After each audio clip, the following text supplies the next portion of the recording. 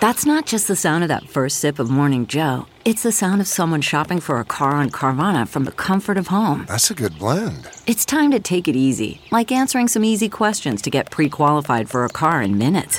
Talk about starting the morning right. Just like customizing your terms so your car fits your budget.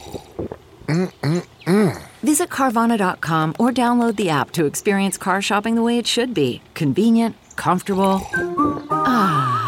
Good morning, I'm Margie Ellisor at Fox 2 with your St. Louis news, driven by Bomarito Automotive Group. Area leaders are working to fight a rise in car break-ins. They're holding a joint news conference at 9 this morning. Police will discuss the thefts, and prosecutors and county council members will discuss legislation to deal with these crimes. Over the weekend, cars at both Missouri Baptist Hospital and River City Casino were broken into. According to St. Louis Metro Police, between May and November, there were 2,961 reported incidents. Backstoppers is presenting a check today to the family of another fallen officer. Sunset Hills police officer Christy Meyer died after working an overnight shift last week. She was 47 years old. The department says she was a healthy, beloved officer who was brave, highly decorated, and loved serving her community. The U.S. Army awards a $113 million contract to renovate the Air Mobility Command at Scott Air Force Base. 40 River City Joint Ventures in Highland, Illinois will do the work. The command coordinates military flights around the world. In August, they were instrumental in the evacuations from Afghanistan. From the Fox 2 Weather Department, warm weather will dominate the region the next few days. We will top off around 70 this afternoon, but will not be close to the record high of 78 set back in 1952. Tomorrow we will see temps in the upper 60s, but rain will develop in the afternoon. Cooler and more seasonable conditions return as high temps will be in the upper 40s to low 50s from Thursday through Monday, with partly cloudy conditions and little chance of precipitation.